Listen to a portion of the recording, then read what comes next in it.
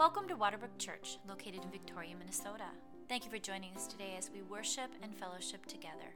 To find out more about Waterbrook, go to www.waterbrook.church. Thanks be to God.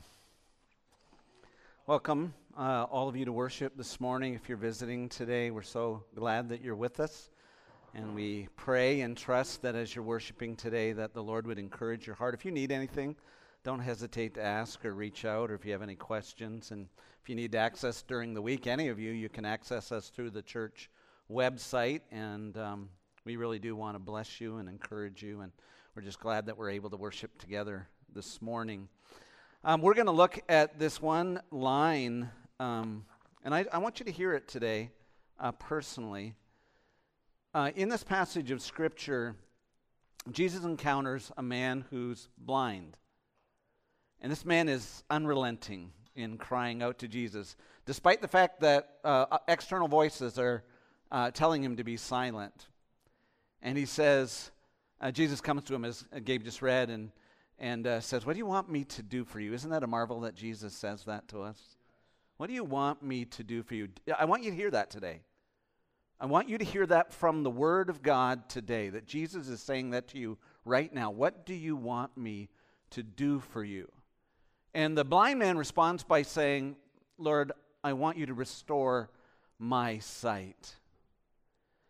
And we have several people in our church family where physical sight has been and is a ongoing challenge. And as you hear that, you know it resonates with you. And Brad, if you're in the hospital and watching right now, I want you to know we're praying for you. And pray that as you're battling with sight and some of those physical things, that the Lord might be merciful to you. But what you and I need to see is that it is really easy in our lives to lose sight of Jesus, isn't it? We lose sight of Jesus in our everyday lives. There's things that come up. There's demands that are placed upon us. There's the pull of the world. There's past sorrows, things that kind of crowd into our minds. I'm so glad for worship. In fact, I'm glad we have the Wednesday night focus just for my sake. Because I need to be with God's people. I need to hear the Word of God. I need to hear the songs of the gospel being sung over me, because it's so easy to lose sight of Jesus. Am I the only one? It happens to us on an ongoing basis. I remember as a young lad of about 4 years of age, or maybe 3, somewhere in that age gap period, my parents took me to a store that was called Kmart. Anybody old enough to remember what Kmart? Does Kmart exist? I don't even know if it exists anymore, but it's a cheaper version of Target, I guess. I don't know. But I remember being in Kmart and being with Mom and Dad, and they split and went different directions. And I was with Mom in the women's clothing section, and which was not where I wanted to be. And so I said, "Can I go with Dad?" And she said, "Yes, go after him." And so I ran down the aisle and hooked in the direction he went, and I lost sight of him. I couldn't see him. But I went where I thought he was, and he wasn't there. And then somewhere in the middle of all of that, I thought I better return to home base. So I ran for Mom, and she wasn't where. And that's when I realized they didn't love me. No. It was intentional. No, I looked for them, and you know what? In the middle of all of that, I realized I got to get some help, because I couldn't find them. So I went to the front desk, and I told them I was lost, and they got on the megaphone and blamed my parents for neglect over the public intercom. And I realized at that time, if you fake being lost, they'll give you free candy at the counter.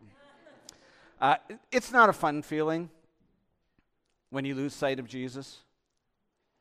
And every one of us needs to be reminded by the Word of God that Jesus calls us to see Him and to seek Him. And if you seek Him, you will be found by Him. In the Scriptures, the Apostle Paul, when he is converted, he's given a ministry to go out and open the eyes of the blind. Do you remember when Paul was converted on the road to Damascus? What was the first thing that happened to him when he saw Jesus? He went blind.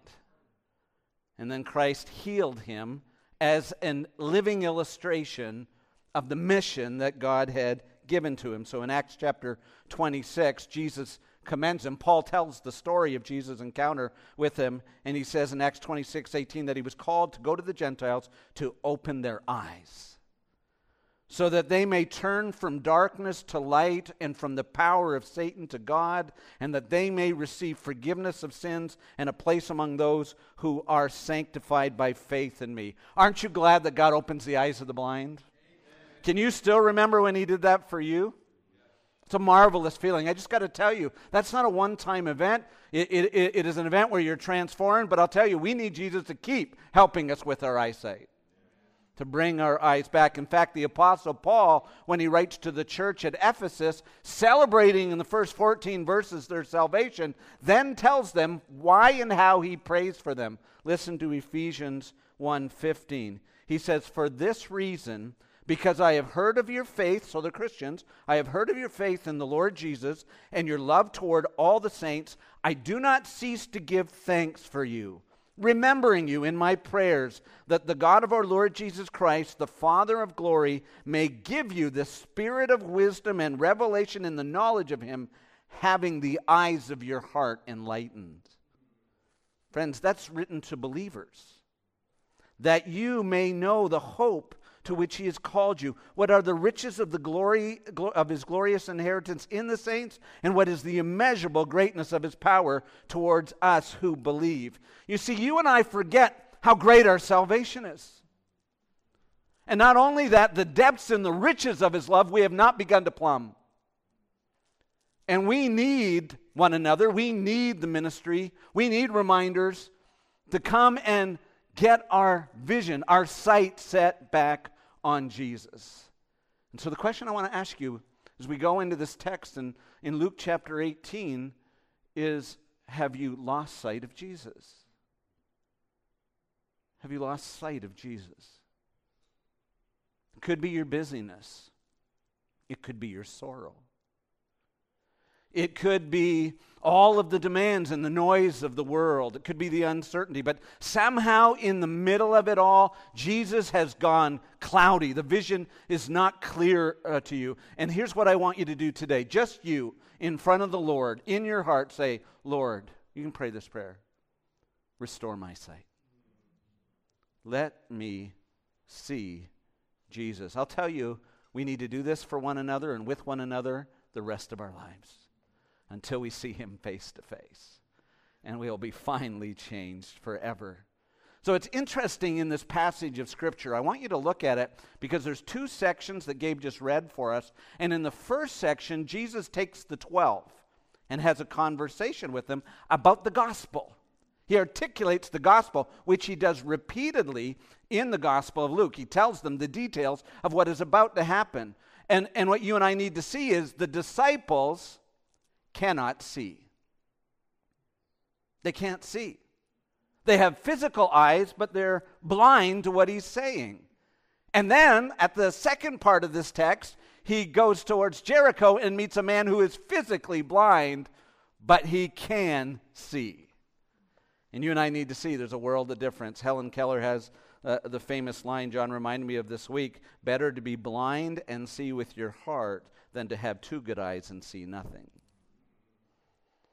And so you and I just need to think about that this morning. Lord, restore my sight. Whatever's clouded my vision of you, whatever about your gospel I haven't understood. So I'm going to start by looking at the disciples and talk about spiritual blindness. What does it look like? And then I'm calling it the misery of spiritual blindness. And then I want us to see the mercy of spiritual sight in the blind man who Jesus encounters. So if you look at Luke chapter 18 and 31 to 34, I just want to say spiritual blindness is a universal condition of the heart that affects our human capacity for true spiritual understanding. Everyone has spiritual blindness until their eyes are healed by the Lord. It is, in fact, a heart of resistant unbelief that leaves us miserable and fearful because we cannot and we will not see or comprehend the certainty of our hope in Christ. It's amazing. These disciples are being told Christ will go to Jerusalem. He'll be, just even when Gabe was reading, he'll be flogged. Just the little bit of what that means for you and I. He did that for you, friends.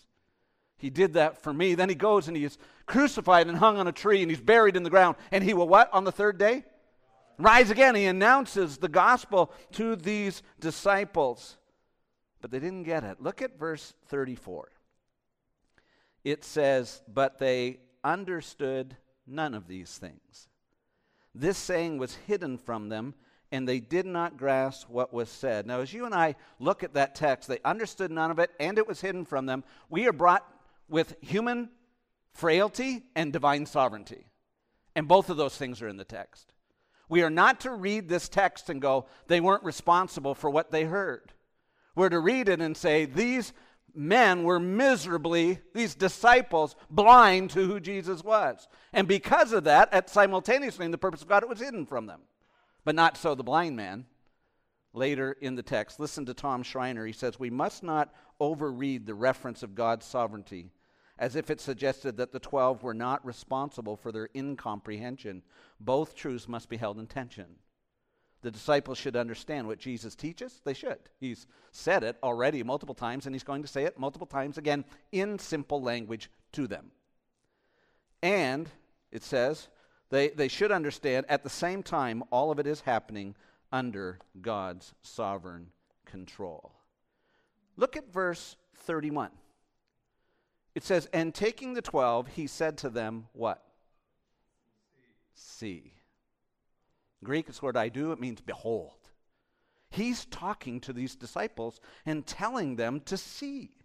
But they cannot see because of their spiritual blindness. And I want to talk about about the misery of spiritual blindness. What is spiritual blindness? Number one, spiritual blindness, you and I have to see, is willful ignorance. And I want you to think about that because that's why they're responsible and accountable. And we need to know sometimes when we have lost sight of Jesus, it's because of our willful ignorance.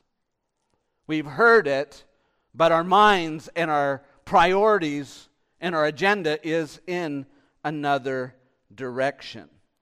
We can't see or make sense of the clear teaching on the suffering of Christ because they don't fit our plans of the exaltation of self. If I'm going to be king, then I need Jesus' story. And that's the problem. He starts talking about crucifixion and humbling and being arrested. And they listen to that and go, but we're on a success mission. And he's going, right?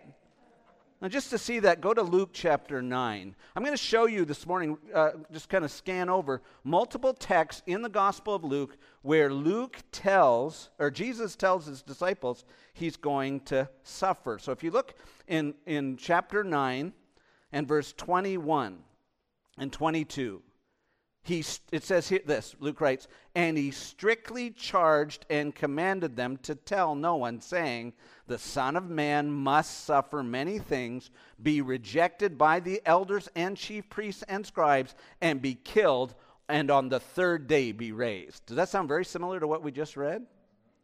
Look down later in verse 43. And it says, and they were all astonished at the majesty of God, but while they were marveling at everything he was doing, Jesus said to his disciples, let these words sink into your ears. So in Luke 18, he's saying see, and in Luke 9, he's saying hear. Comprehend. He says, the Son of Man is about to be delivered into the hands of men. But they did not understand it. It was concealed from them so that they might not perceive it. And they were afraid to ask him about this, saying, now listen to the next line. Right after he tells them about what's going to happen to them, it says this, an argument arose among them as to which one of them was the greatest. Now don't you look at it and marvel? And then you and I need to stop and go, that's me. That's you and I. You see, when we're coming to Jesus, we want the story to talk about how I'm going to be exalted, how I'm going to rule, how Jesus is going to be able to help me reach my agenda. And then he talks about suffering and the cross. Take your Bibles and go to Luke chapter 22. I mean, the stunning reality in this passage of Scripture is that in Luke chapter 22, it's the time where he institutes the Lord's Supper. And so here he is. They get a room. Judas has decided to betray Jesus, sell Jesus. They plan to have the feast of the Passover together. They go into the upper room. Jesus institutes the Lord's Supper. He takes the elements of the Passover and he says, this bread is my body, which is given to you. This cup is the new covenant in my blood. He's manifesting, he's putting a living demonstration of what he's about to do. He's about to die on the cross for your sins. That's what he says. Now look at verse 24 of Luke 22. And a dispute also arose among them as to which of them was to be regarded as the greatest. Friends, does that not seem absolutely absurd to you? Yeah, it's truth. Here's the sad thing. You and I regularly try to adjust Jesus around our agenda. You and I are always battling. We lose sight of Jesus because suddenly the call of the kingdom, the call of the cross, the call of the gospel is taking us out of the comfort zone of the life which we already had. The influencer life where you live your best life now. Is Jesus living his best life now? I've got to tell you, he is. But he knows what the real best is. Your salvation, your forgiveness, the will of his Father. You see, the disciples, when they go, oh, you're going to die? Who's going to be the greatest? That's willful ignorance. They can't see it because they're looking at self. They're looking in the mirror. I'm going to ask you some questions from Paul Tripp. Paul Tripp says, if you want to diagnose whether or not you're battling with the kingdom of self, this is what will cloud your vision with regard to the gospel and what Jesus is for us. He says, I'll give you 5 questions to ask of yourself regularly. I like that word, regularly. This is not going to be something that goes away, friends. These questions are not designed to beat you down with guilt, but to give you eyes to see the deceptiveness of the kingdom of self. Number 1 question, self-focus. Before making a decision, do you think, what's in it for me? Or do you freely sacrifice the good for the good of another without expecting a return? Number 2, self-righteousness. Are you more concerned with and on the lookout for the sin, weakness, and moral failures of others than you are your own? It'll be hard to see Jesus if you got your eyes on everybody else's problem. Number 3, self-satisfaction. Do you feel regularly discontent? I'm just going to let that hang out there for a second.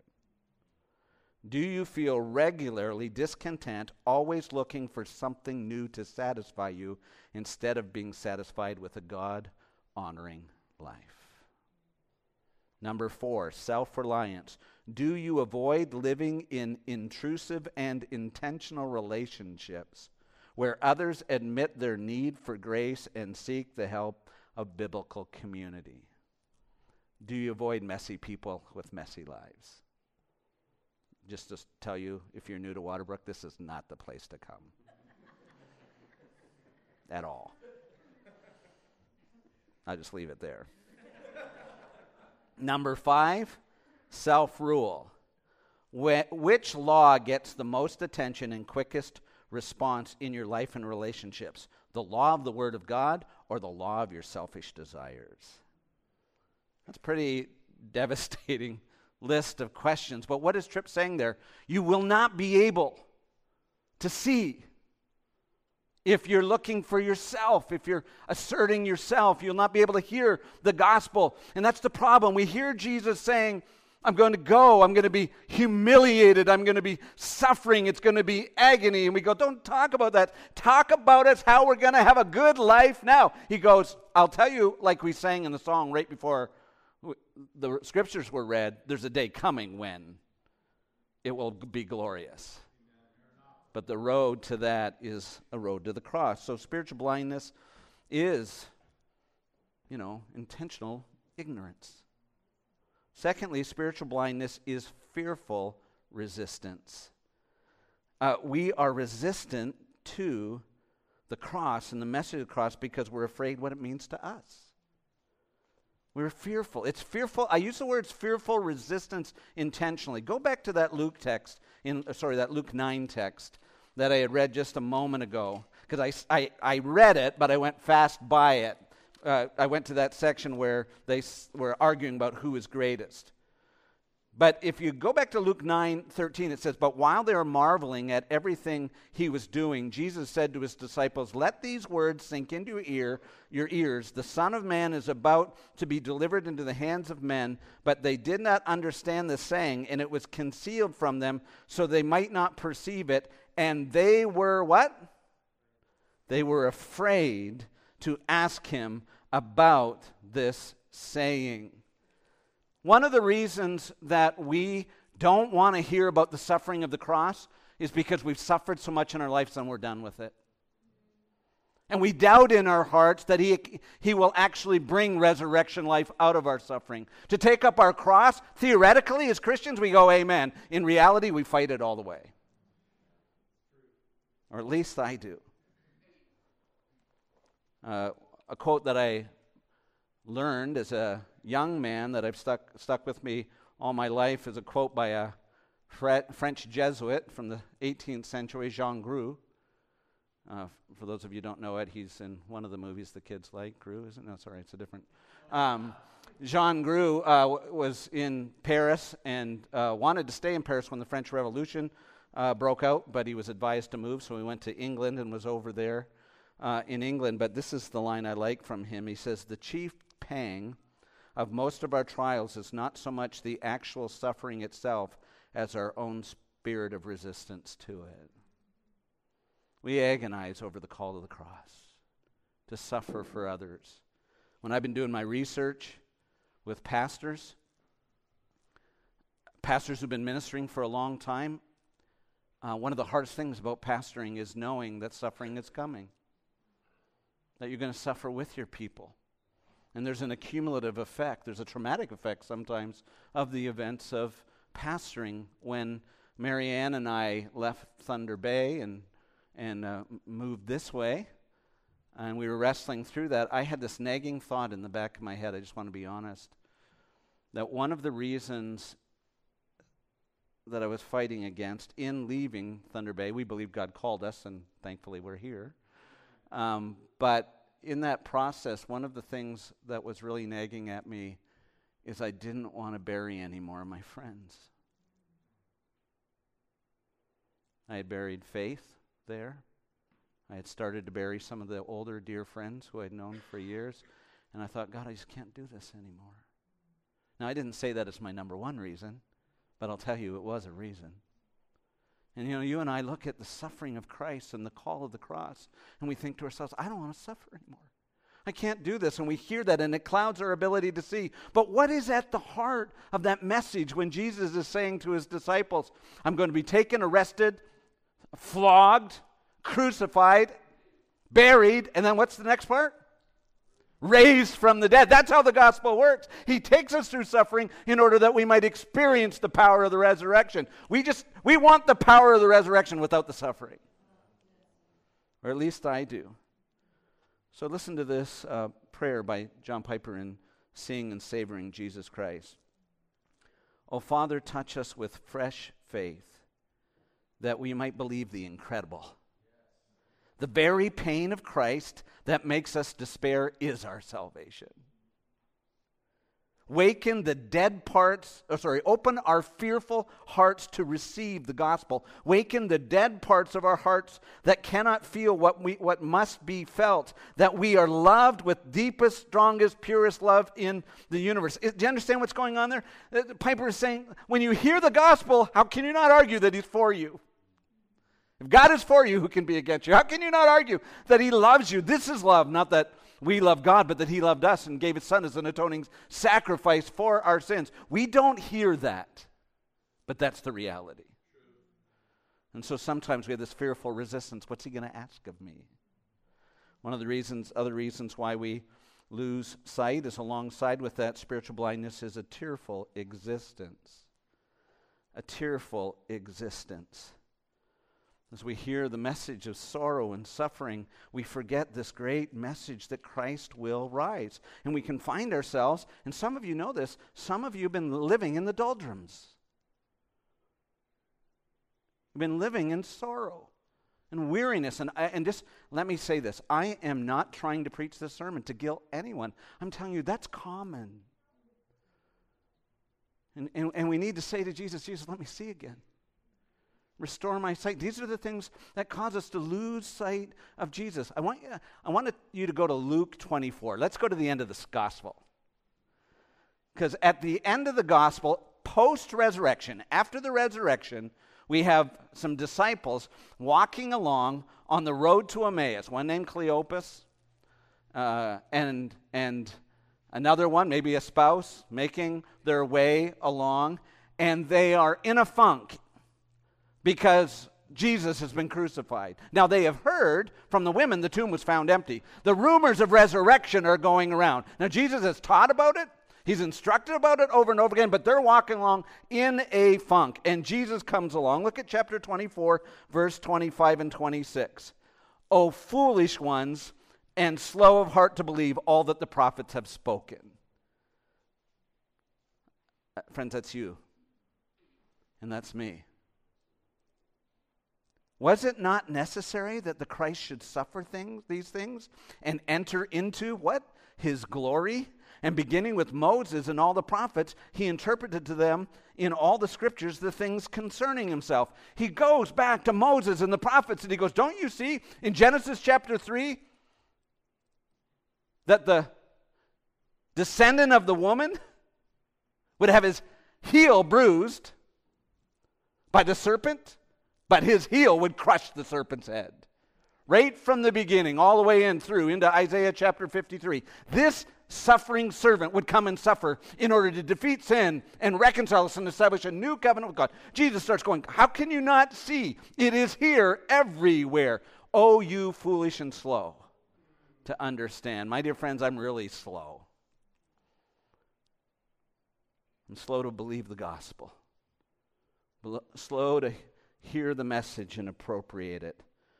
Down in Luke chapter 24, 44, Jesus says again, he said to them, these are my words that I spoke to you while I was still with you, that everything written in the law and prophets and psalms must be fulfilled. You see, Jesus is the meaning of the Bible. Gabe was teaching our hermeneutics Bible study class on Wednesday night. He said Jesus is the interpretive key. The whole Old Testament is about Jesus dying, coming, being human, coming as a merciful high priest, suffering in our place as a substitution, rising from the dead. All of Scripture is about Jesus. If you don't see Jesus, it might be because you're writing your own story, looking for a genie in a bottle, wanting to be Lord yourself. So I need to ask this question this morning, especially if you're walking along sorrowful. Have you lost sight of Jesus? Have you lost him? Now here's good news. We see it in the blind man, the persistent, tenacious blind man. Jesus will walk up to him and say, well, what do you want me to do for you? Aren't you glad Jesus says that? Because he's saying that to you right now. He's not belittling. He's not shaming. He's not ridiculing you. He's offering himself to you in the struggle, in the battle, right now.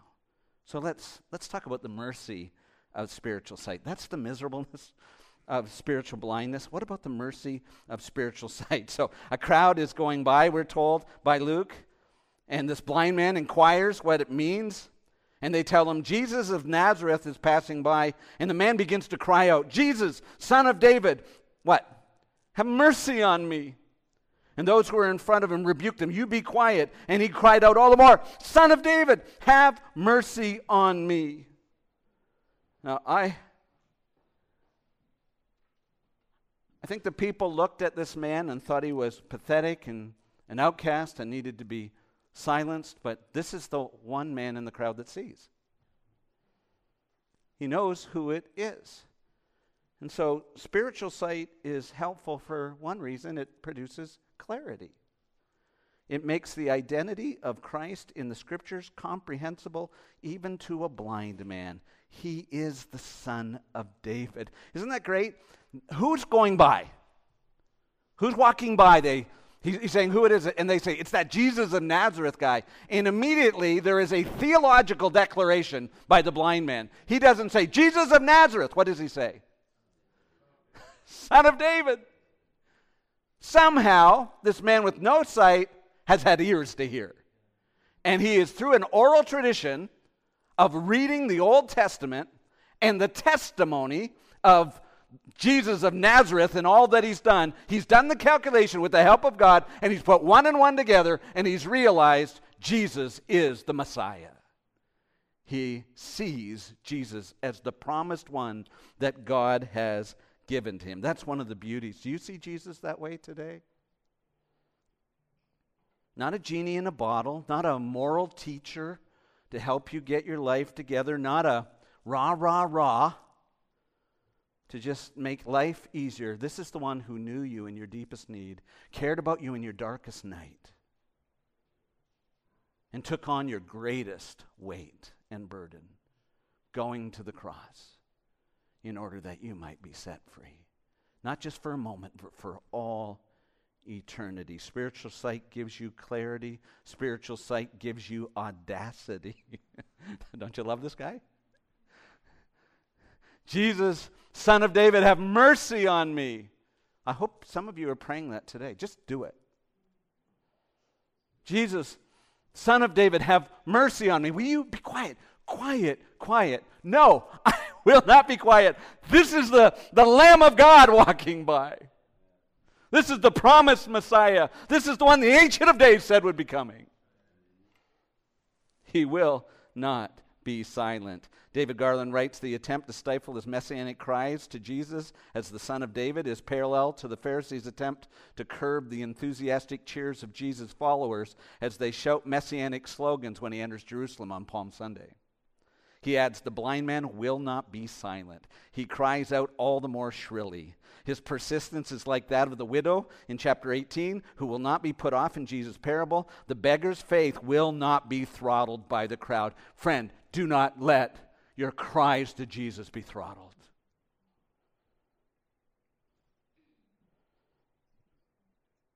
Like Zacchaeus, he will overcome obstacles and persist in shouting all the more, Son of David, help me. Now again, let me just remind you in this text, he says that and Jesus hears him and brings him and says words that define and orient Jesus than any other religious god or religious ruler. Say, Jesus says this question, which he says to you today, what do you want me to do for you? And he's expecting you to give an honest answer. This man says, I want my sight to be restored. And so that's why I say spiritual sight also fosters transparency. His spiritual sight makes the authority of Christ beautiful to the blind man. He is the Lord who serves. Notice he says the word Lord. May I receive sight. In Luke's gospel, that's not a throwaway word. Jesus is Lord. He's acknowledging that Jesus has authority that nobody else has. He's not another rabbi. He's not another priest. He's not another religious guy who's starting a movement. This is the Lord of the universe. This is the Messiah who has been promised. Lord, I want to see. Jesus stands before him and says, what do you want me to do for you? There is no other God like this God. The suffering servant. If you listen to Jesus saying over and over again, the Son of Man will be betrayed. The Son of Man will be flogged, arrested and flogged. The Son of Man will be crucified. The Son of Man will be buried in a grave. The Son of Man will rise from the dead. You and I are meant to say, why?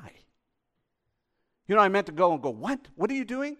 And we're to hear that, and when Jesus stands in front of us and says, what do you want me to do for you? We're to go back to the cross and say, if God did not spare his own Son, but gave him up for us all, how will he not, along with him, freely give us all things? The cross and the message of the gospel is the thing that fosters our faith, that these little temporary things we're struggling with, he will not let us go. He will not leave us alone. And finally, spiritual sight fosters or produces or always ends in doxology. At the end of this passage, what's going on? Praise. Look at that end of that text in Luke 18. It says, and Jesus, verse 42, said to him, recover your sight, your faith has made you well. And immediately he recovered his sight and followed him, glorifying God, and all the people, when they saw it, gave praise to who? Oh, praise the name of the Lord our God. That's what it is. Oh, praise his name forevermore. For endless days we will sing your praise, O Lord our God. Let's pray. Heavenly Father, as we acknowledge that we need spiritual sight, we lose sight of you, help us today. If there's one person today who has never seen Jesus with the eyes of faith, we pray, dear God, give them eyes to see. But for all of us, dear God, our self gets in the way. Heavenly Father, our fears get in the way. Heavenly Father, our sorrows and our losses get in the way. But thank you, Jesus, you're greater than all of that. You entered into this world so that you might conquer all those things. Give us eyes to see, even today. Clear our vision. Hear our cry. So that, Jesus, you might receive the glory that is due your name. Every tribe, every tongue, every people, magnify the name of the Lord. And God's people said, amen. Thank you for joining us today. If you'd like to find out more about Waterbrook Christian Church located in Victoria, Minnesota, go to www.waterbrook.church. Have a blessed day.